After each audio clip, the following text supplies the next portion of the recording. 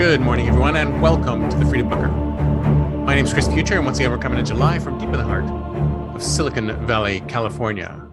We're talking news, politics, libertarian rants, not necessarily those, and not necessarily in that order. If you like the show, smack that subscribe button and hit that bell so you get a notification when a new show comes online. And if you're listening on your favorite podcast service, please subscribe and drop us a note on Apple Podcasts. I'd greatly appreciate it. So, the scam of the century. I don't know if the scam of the century, but the scam of, I don't know.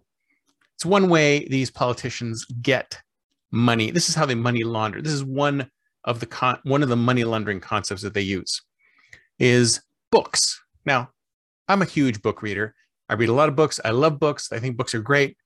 So I troll for books. Wherever I go, I troll for books. I go to troll for books at used bookstores. I troll for books at thrift stores. I troll for books everywhere. And believe it or not, I always see hundreds and hundreds and hundreds of political books sort of left over from some obscure politician or some obscure government official who wrote a book and supposedly it sold a lot of copies.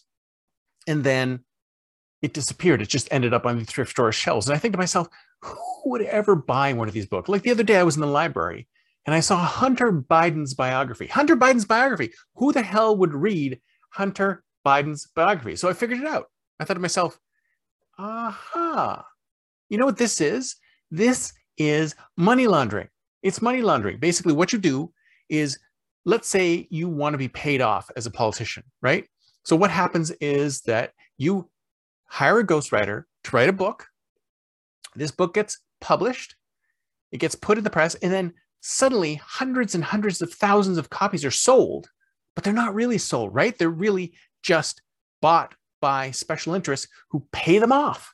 Some of the money goes to the publisher. Some of the money goes to the author. So this is how they get money to the author without actually giving them money.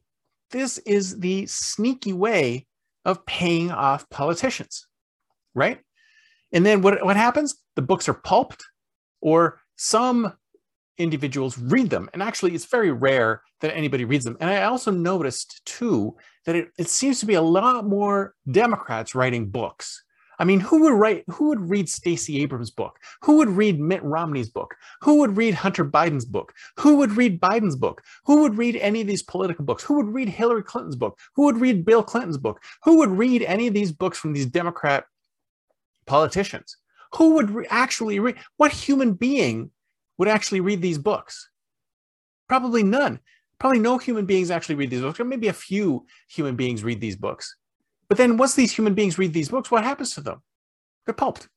Very few people actually read these books. It's a money laundering scheme.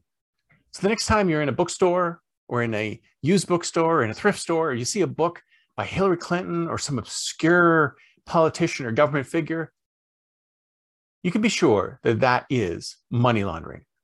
That's information for today. See you next time. And until then, don't forget to think freedom.